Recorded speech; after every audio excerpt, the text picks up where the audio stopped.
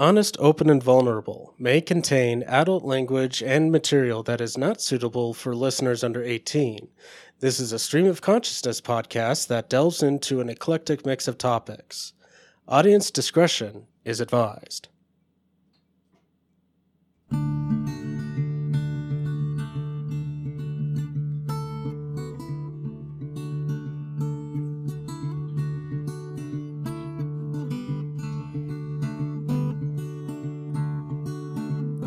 And you are listening to episode 91 of Honest, Open, and Vulnerable. My name is Ryan. And I'm Scarlett. You can find us on Twitter at HOV Podcast. You can also send us an email at hovpodcast@gmail.com. You can find my blog at inscarletstorm.wordpress.com. And you can find me on Instagram at The Fuchsia Lady. That's TheFuchialady. And you can also post a comment on our website, hovpodcast.net. And you can call and leave us a voicemail. That number is 231-846-8420. And you can like us on Facebook at facebook.com/honest.open.vulnerable. And you can also find me on Instagram, and that's at Colonel Tux. Almost said someone else's. But yeah, that's KERNEL_TUX. And this, once again, we are recording this in the studio of Eternal Confusion, which is fitting.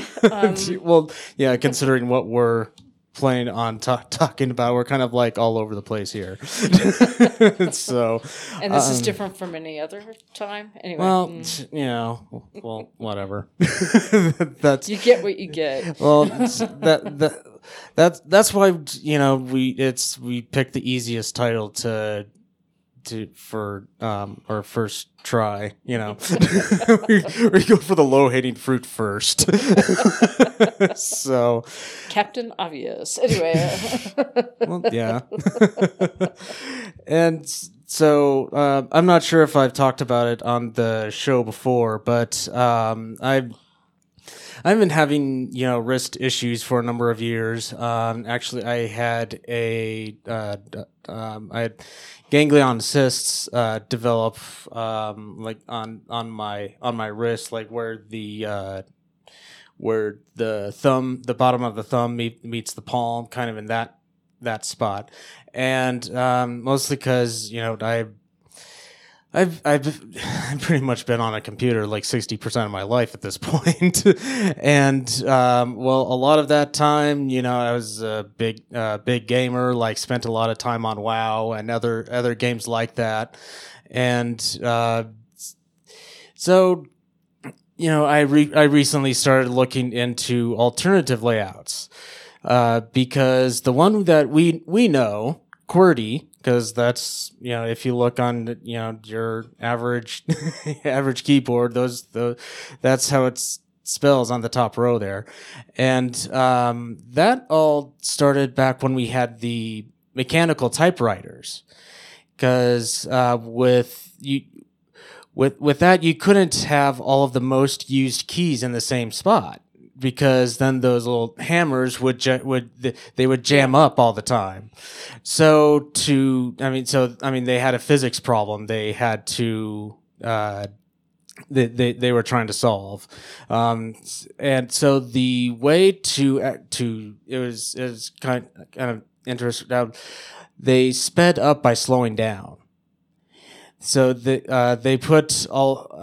spread all of the most used keys out, so it slowed down the typists, and then it didn't jam up because they were coming from, because obviously there's all at least 26 I'm not gonna put anyway, and they're all aiming for the same spot.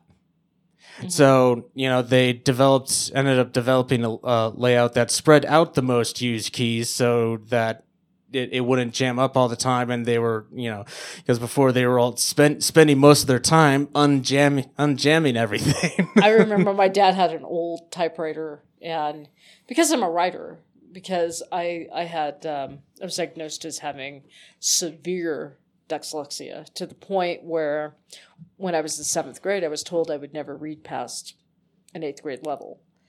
My dad laughed at them and said, "You tell her that. I'm not going to tell her that. And then get the hell out of her way and watch her prove you wrong." And then he let me read anything I could get my hands on. My brother was 9 years older than me, and he was reading Dostoevsky and John Steinbeck and, a lot of great novelists. And he would give me books just to read. Now, were they appropriate for my age? Probably not, but I could read them and I could comprehend them. And my father was a Pentecostal minister. So basically he said anything in my library, anything in my my religious library.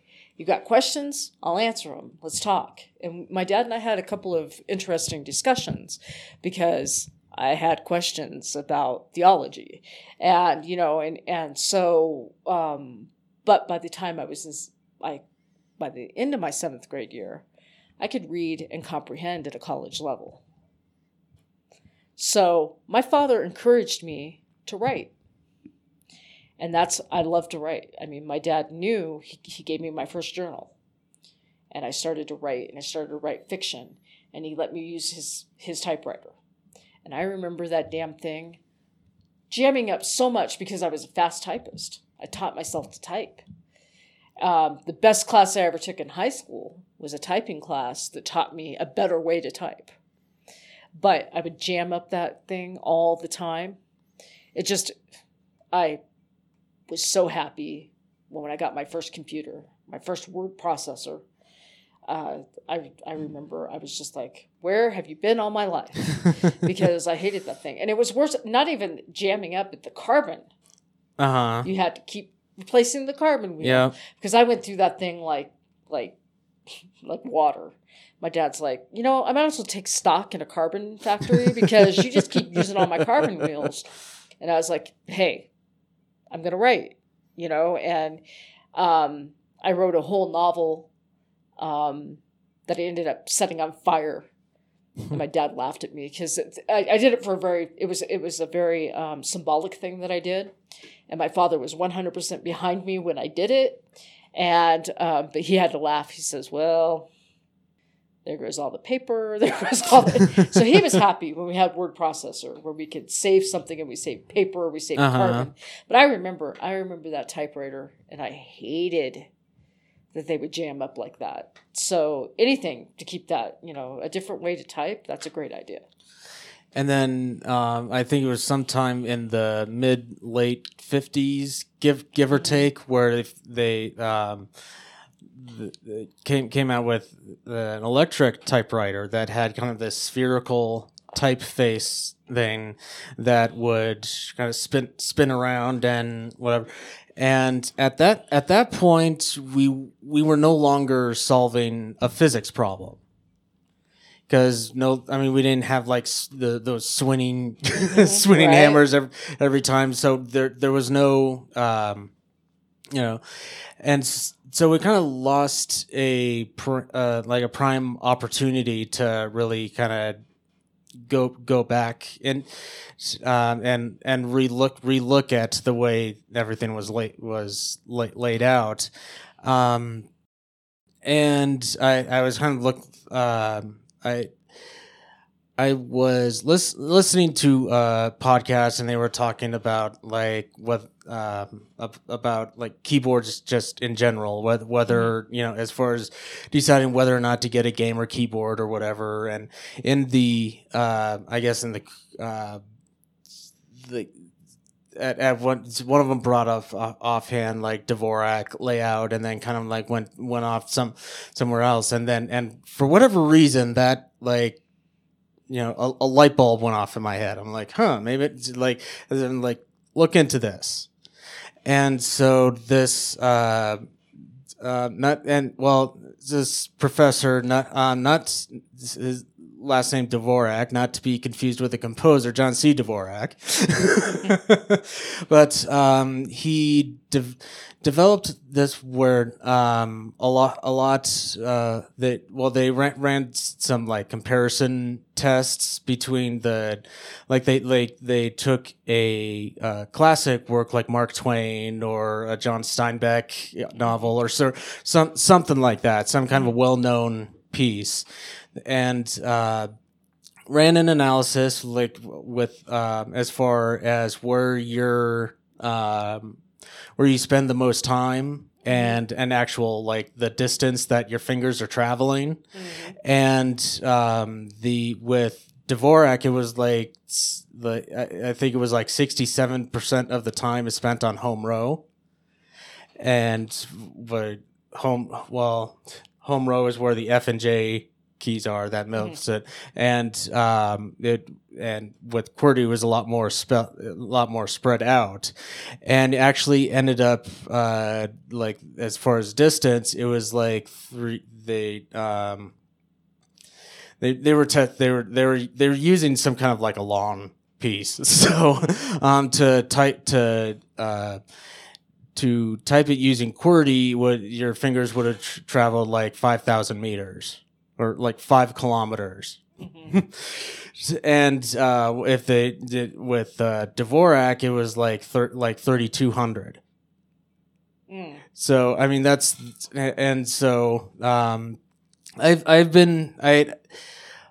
on Wednesday I just forced myself to do it.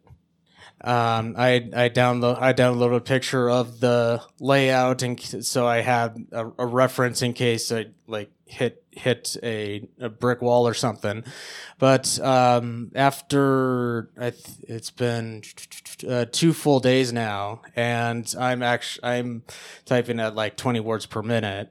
So I mean, with with a brand new layout or brand new layout, and also I haven't been, because of my wrist issues. I wear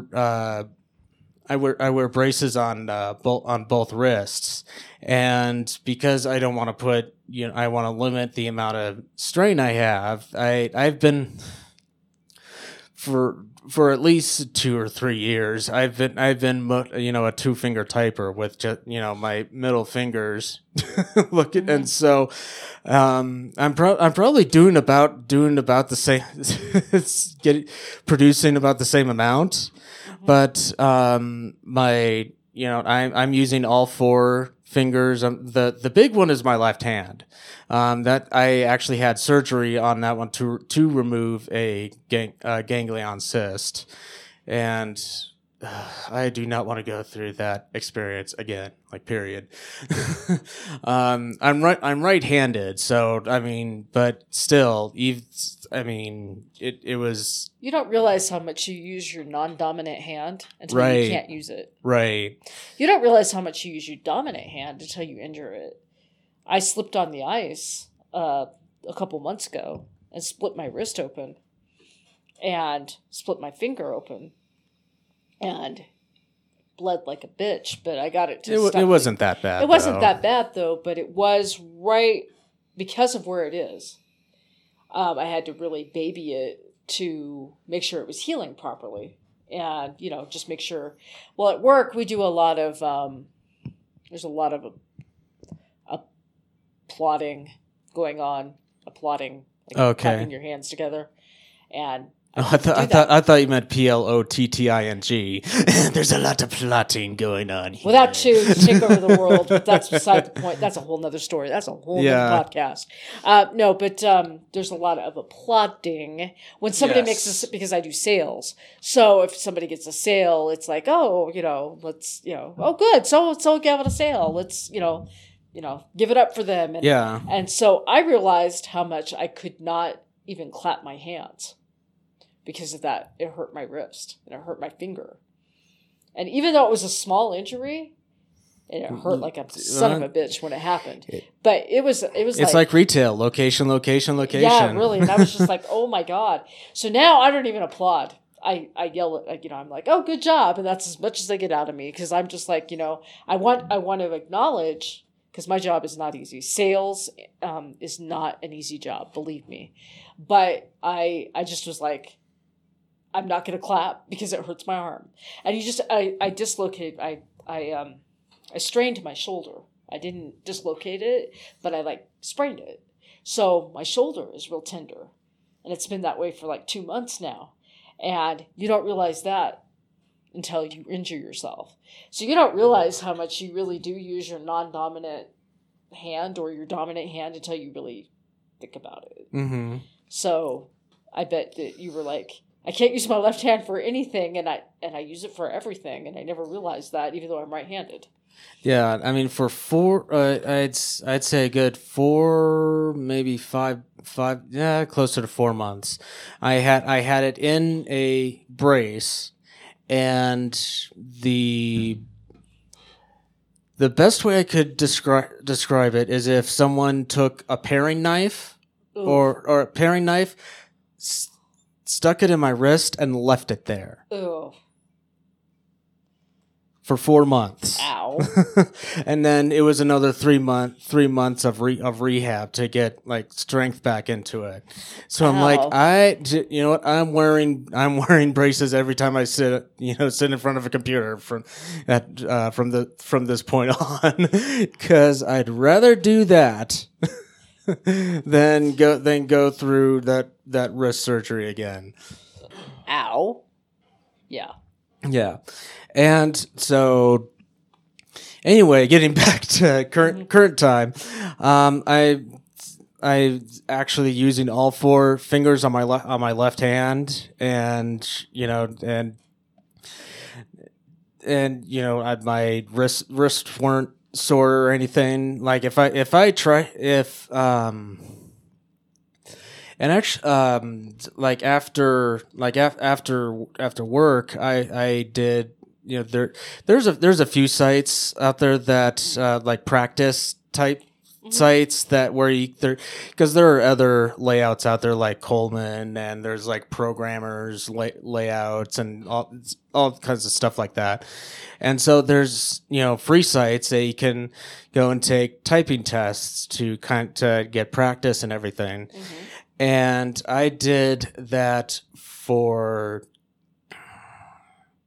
I'd say a good 30 minutes straight, where I was just repeating the first lesson, just if I did that, as far as using QWERTY, if I typed the same words that I was typing with practicing the Dvorak, I would have, I would have stopped after 15 minutes. Maybe. Probably closer to 10 or 13. I would have stopped at that point, because my fingers are just moving all over the place.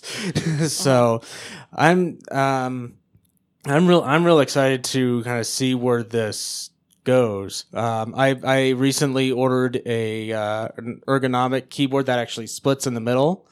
So it's like they called it freestyle ergonomic, and there's a wire that joins the 2 sides, and so you can adjust each one independently. Mm-hmm. So yeah, you're not your keyboard matches you, and not you don't try to match the keyboard, and so I haven't been at it long enough, but I'm hoping that I can get rid of these braces so I can stop having to wear these anytime I need to type something. So, but yeah. Cool. Well, I'm trying something new. I don't know how it's going to be. I don't want to give its name because I don't want to endorse something I haven't tried. But it's kind of like, when you get twitchy, and some people use stress balls. Mm-hmm. Because of my fibromyalgia, squeezing doesn't really do much for me. It actually ends up hurting my hand more than helping. But it does help relieve stress, when you use one of those stress balls. And I'm all about texture. And I like to like to fiddle with things. And I can't have a pen at my desk. It has to do with security because of the business I'm in. And I have this guy who is a step up above me, and he can have the pen. So we call him a verifier. That's his job.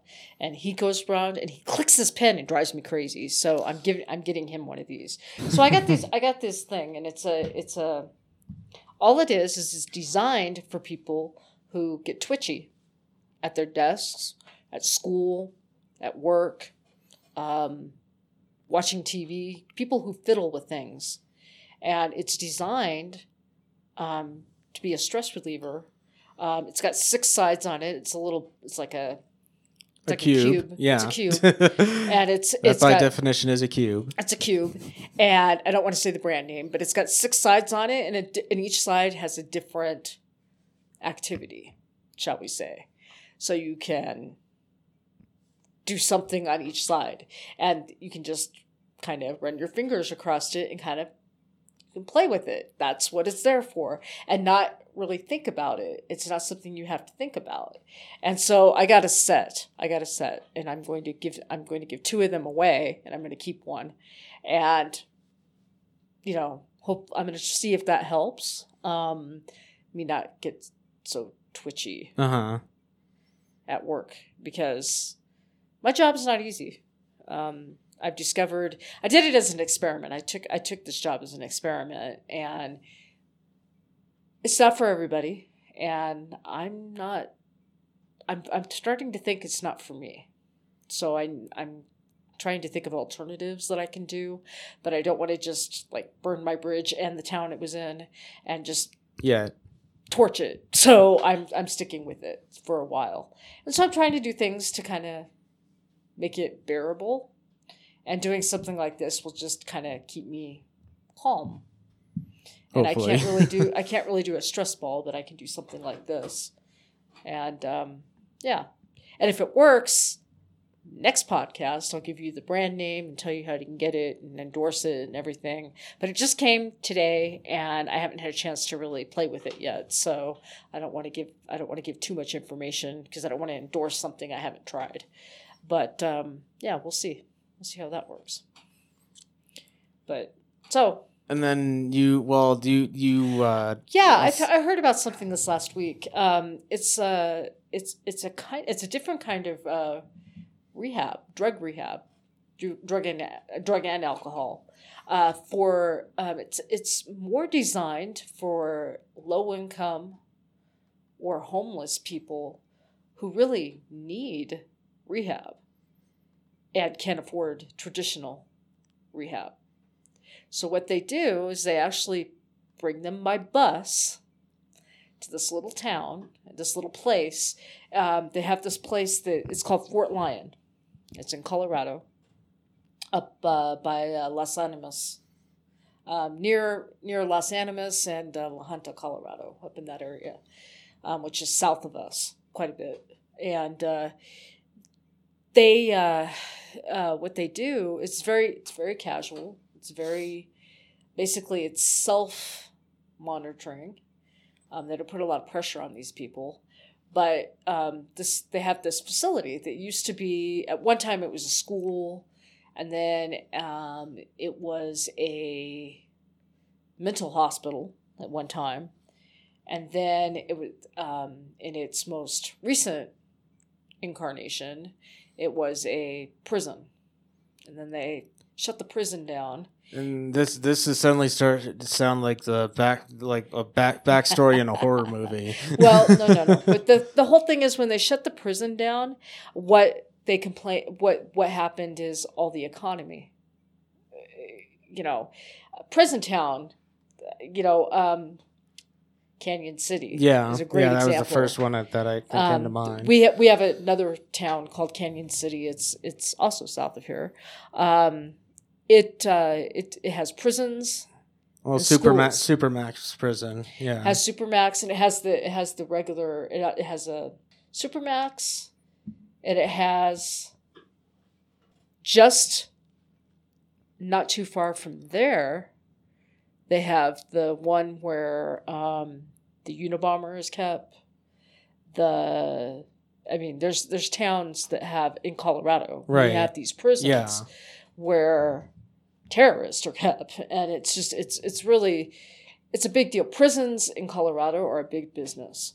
That's a fact. Yeah. So when they closed this prison, and Fort Lyon is the name of the place. When they closed Fort Lyon prison, it was like all the economy shriveled up in these little towns. So these towns were dying, and there was this facility, and it's just sitting there. So what they did is they took it and made it into a drug rehabilitation center.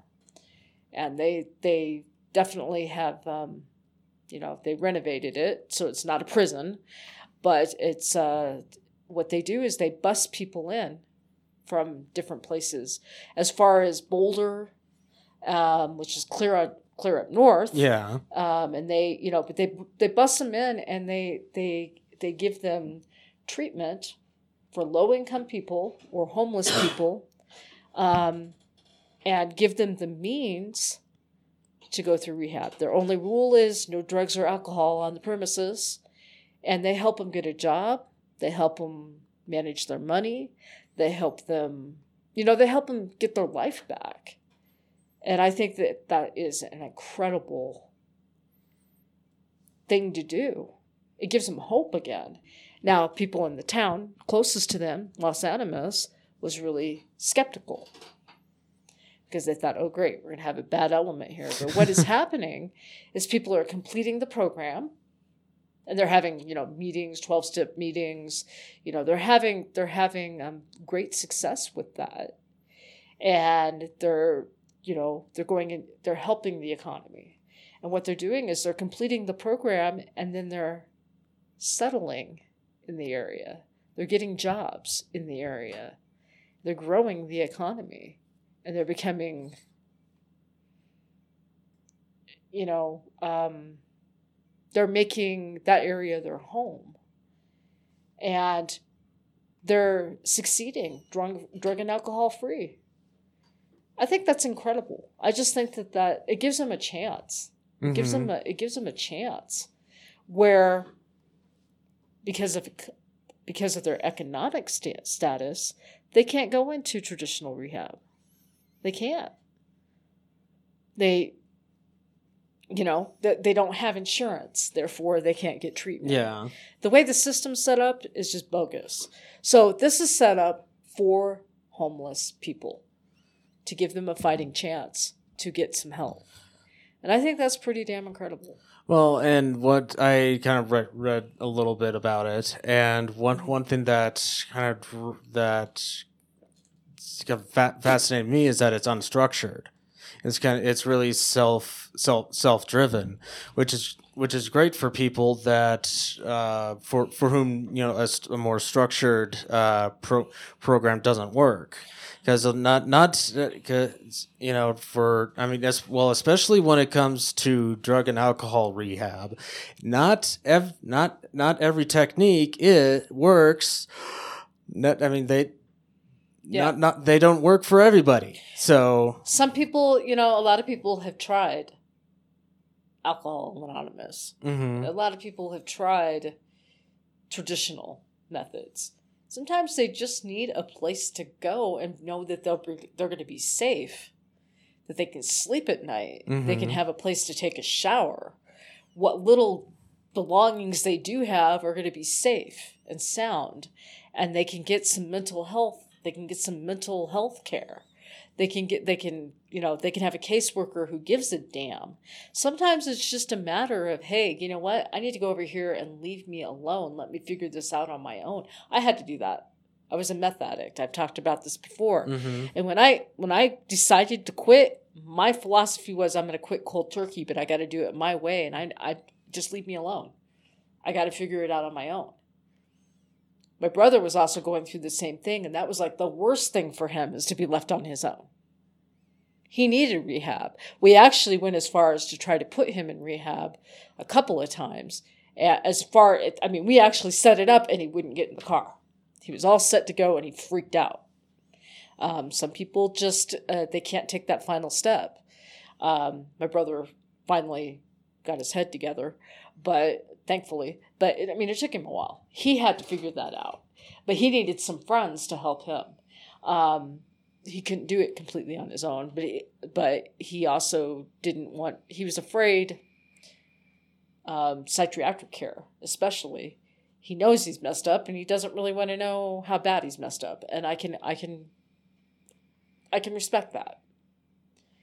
And, I'm messed up. I didn't want to know my diagnosis either for a long time. I've told him, though, you'll be happier if you just get it over with, but he chooses not to. That's his journey. Yeah. And I still, but some people are just like that. Some people just need to be left alone to detox, figure it out, kind of make some friends, learn to trust again, be safe, be in a safe environment. I think it's great that they don't put a lot of, you have to go to these meetings and you have to do this, this, and this. No, they have to figure it out on their own. They can stay as long, I think it's up to 2 years. They can stay there, and they help them find a job, and they help them, okay, what are you going to do when you leave here? And what if you still need help after 2 years? They help them get that too. So it's just a really good, I think it's a great plan, and I think it's being well executed. And maybe other places will take a look at that and go, that works there. Let's see if we can do it somewhere else. Yeah, because in my opinion, it's pretty sad when there is a portion of the population for whom the more structured traditional rehab system does not work. So they're still stuck in this addiction cycle. They can't afford private care. And the only ones that are available to them involve techniques that don't work for them. And so it's nice to know that there is a facility that does employ out of the box techniques that do work for a portion of the population. Well, and somebody recognizes that this is a need. Right. Somebody recognizes it, that maybe structure doesn't work for everybody. It definitely doesn't work for me. I know that. Right. And seeing that and giving them options. Okay, you can do A, B, or C. You choose. Now, you're required to do A, B, or C to be in this program, but it's your choice. Which one do you want? Even having that little choice is huge for somebody going through that.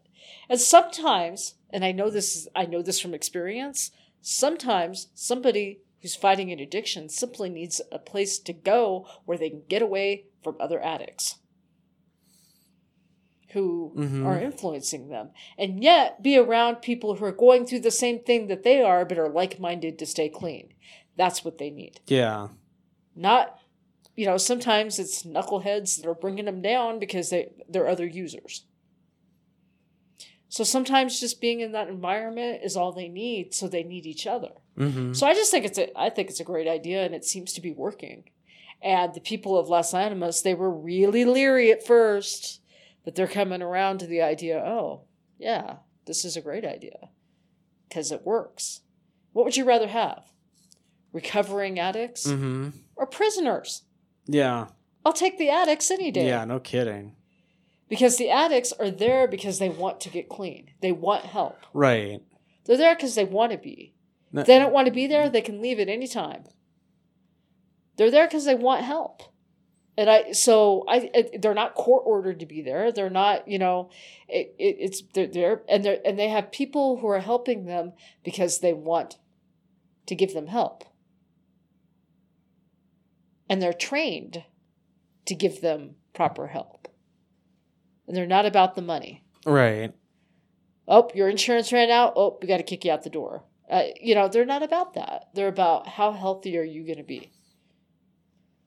So I think it's a great idea. And I hope other people in that industry will see how successful it is and do it other places, in other states. Maybe Fort Lyon will be the only place in Colorado that does it. I have no problem with that. But let's do it in some other states. Yeah. You know, Colorado is a pretty innovative state. I mean, in some respects, yeah. We're one of the first to do a lot of things. Yeah. We were the first to do legalized pot and do it right, in my opinion. Not so humble. But I mean, you know, but other states were watching us to see how we did things. And tried, you know, well, maybe we could do it if we modeled it after them because it seems to work. And I'm not saying that's a perfect system, by the way, because it's not. It's got issues too. And it all boils down to regulation. I don't think it's being regulated the way that it needs to be regulated. If it would be regulated better, we would have better results. That's also my not so humble opinion. But it just, you know, I just think that for an addict who's struggling, who really needs help, that's a good opportunity for them. So that's my opinion. So when I heard about that, I was just like, wow. So we're going to put all the links on the page. Mm-hmm. Yeah. Because anybody who knows anybody who's struggling, you know, we definitely, you know, we encourage them to check it out. Absolutely. Yeah. You know, because if it helps one person that listens to our little podcast, you know, great. Send them in the right direction. So that's all I got to say about that. Or a direction. Or a direction. Well, again, like, you know, getting that, you know, what am I trying to say? Getting the information out there. Mm-hmm. I think that's all about, you know, making them aware, you know, sending the awareness. Speaking Absolutely. of awareness, yes. that goes into the next one. Yes, and we're kind of staying in with the health theme here. Just a few days ago, I was kind of browsing through Instagram, and I came upon this post. I forget which organization it was, but it was a post about you know, March is Endometriosis Awareness Month, and I'm like, and so I turned towards to you, and I'm like, forgive my ignorance, but is this a new thing? Well, and I don't know if it's a new thing, but you know, there's so many things that there's so many causes that don't get enough. They don't hit the mainstream. Yeah, they don't hit the mainstream, and this is probably one of those times. I have endometriosis, so this is, and believe me, I just had an incident in the living room before we came in to record, where I almost couldn't get up out of the chair because I had an endometriosis attack. So it's one of those things. The only way I can describe it, endometriosis is basically little cysts that form in your ovaries. What happens to me, because I also have something called polycystic ovarian syndrome. So what happens is my cysts come and go. Endometriosis is like fibers. They're like cysts that are all connected. So it's like having almost like if you think of a spider web, mm-hmm. Kind of all over your ovaries, and it's just it's hell for anybody who has it. It's dangerous if you get pregnant and you have endometriosis. It can kill a fetus. It can make you have it. It's really dangerous if you're pregnant and have it. It's bad for the baby. It's bad for you. It's just it's a nasty thing to have. It's very, very painful. And then if you have it coupled with anything else. I'm kind of lucky because my cysts come and go. Usually the cysts don't. They just stay. And you sometimes have to have surgically removed because it clogs up everything. Just think about spider web. It just clogs up everything. In my case, because of my other condition, they come and go, but I can literally feel them. on my left side, especially when I ovulate, and it's bad, and it's very painful. And I'm glad, be aware. A lot of women have endometriosis. Endometriosis and polycystic ovarian syndrome are now most of the most common things for women to have. Oh, wow. Yeah. Polycystic ovarian syndrome, nobody used to know what that was. But basically, in my case, what happens is my body produces eggs but doesn't release them. And then I'll have a buildup, and then I'll have a huge release. About 12 or 13 years ago, I had a hemorrhage, and I almost bled to death. They told me that I had at least 60 or 70 eggs that released all at once. Oh, wow. And that it was going to happen to me at least one more time, to expect it to happen again before I went into menopause. Well, a few years ago, I said, fuck that for a lark, and I medically suspend my period. I have one period a year, on average. And I can control it because I'm on the pill the other time. The pill will also, that's why my cysts come and go, because if you're on the pill, it messes with your hormones and it manipulates stuff like that. If you have something like endometriosis, I highly recommend you go on the pill because it will help with the pain. Well, I mean, talk to your doctor. Yeah, well, I'm just saying. Let's put that out there. Talk to your doctor about going on the pill. Yeah. And suspending your period, because it may be right for you. It's not right for everybody. It happened to be right in my case. It's worked for you. It worked for me because I had another condition too. It may not work for everybody, but it does help with the pain for me. It doesn't eliminate it. Because you're not cycling through eggs, and yeah. It does help. It did help me. But endometriosis, I bet you that you take 5 women, at least 3 of them have endometriosis. And they may not even know it. 60%? It's pretty bad. It's high up. I don't know what the numbers are. Run the numbers, because I actually don't know. Yeah. That sounds actually really high. I may be talking out my ass. I'm just saying, you may know. I bet you know people who have endometriosis. It's genetic, so if you have it, probably other relatives have it. It's potentially genetic. They don't. Yeah, they don't. They don't actually know what causes it. That's the weird thing. But it can be genetic. Like if your sister has it, you may or may not have it. If your mom has it, you probably one of your female siblings probably has it. Get tested for it if you have any doubt. If you have pain at all during your cycle, before your cycle, after your cycle, have your doctor check you. Okay, this is from endometriosis.org. Endometriosis affects an estimated 1 in 10 women during their reproductive years, between the ages of 15 to 49, which is approximately 176 million women in the world. So, that's still quite a bit. Yeah. I said 1 in 5. I said 3 in 5. So. Yeah. Okay, 1 in 10. So if you got 10, that's pretty high. Yeah. That's pretty high. I mean, polycystic ovarian syndrome is really common. I know a lot of women who have that, just because we've talked about it. I mean, my female friends and I talk about shit. Mm-hmm. We do. So it's just, it's one of those things.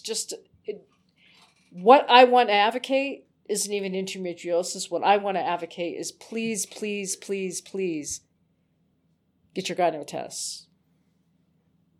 Get your STD tests. Get your, take care.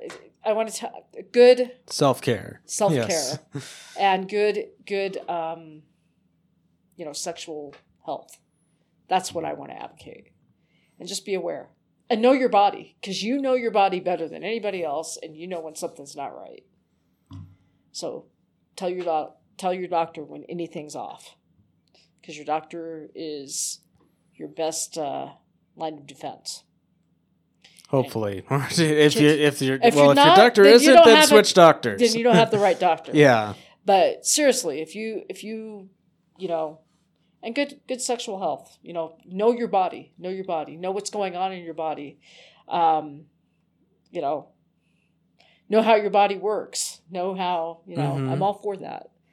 I'm all good. I'm all for that. So when I saw that website that we were looking at it that one night, it had a diagram of a woman's reproductive system and what endometriosis does, and it was very well done for what it was. It was just a little blurb on Instagram, but it was just very an infographic. Yeah, it was good for what it was, and I just thought that was kind of cool. So we wanted to mention it. But yeah, it's the unseen diseases don't necessarily get the airplay, so to speak. Right.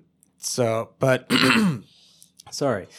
But it's just because they're not seen doesn't mean that they're not profoundly affecting that person. So let me tell you something. My endometriosis, when I found out I had endometriosis, I was actually relieved, because it explained a lot of things about hormonal changes. As far as I was having really bad mood swings, just like most women cycle through. They have certain moods. You have phases you go through. But you'll cycle through these moods. You'll cycle through your hormonal changes about every 14, 15 days. I was going through these every 24, 36 hours. Oh, wow. Where I was so I was miserable, and I couldn't figure. I thought I was insane. I thought I was crazy. But I found a really good endocrinologist. She was one of the top doctors in the state. I was very lucky. I had really good insurance at the time. She's no longer practicing. Sorry. She only delivers babies now. So what she was doing is she was doing fertility treatments to try to help women get pregnant. Mm-hmm. And then what she was also doing is she was helping women who were having reproductive problems with their reproductive systems get healthy, who didn't necessarily want to get pregnant, but wanted to have healthy, were having issues. So she was an endocrinologist. She was one of the top doctors in Colorado. I was very lucky to have her.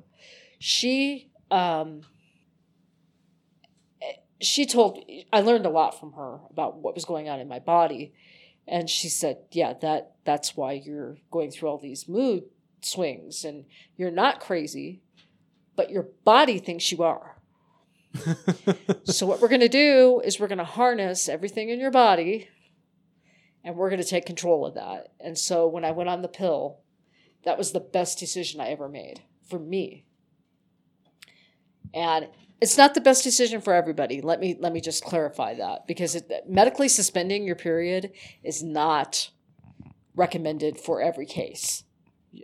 Doctors will some doctors will tell you it's a bad idea. Some doctors will tell you it's a good idea. It depends on your case. My doctor still tells me, don't forget to make yourself have a period. Don't go too long without having one. You still have to have one. Because otherwise you're going to have that egg buildup and you're asking for trouble. So just remember, you can't go too long without doing it. But it was a really good thing for me hormonally to kind of get my hormones in a line. So, just be aware of what's going on in your body. And you're not crazy if you're going through something and you don't understand it, please talk to your doctor. And I guess that's the big thing I'm advocating. And this just gave me kind of a platform to say that. Please, just, take good care of yourself. You deserve it. And that's all I got. Yeah, and I think that I can't think of a better way to wrap up this episode either. All right. So I do thank you for listening. Definitely appreciate it. Hope you have as much fun listening to it as we had making it. We can be found on iTunes, Google Play, and TuneIn. All of those links and any other ways to reach us can be found on our contact page at hvpodcast.net.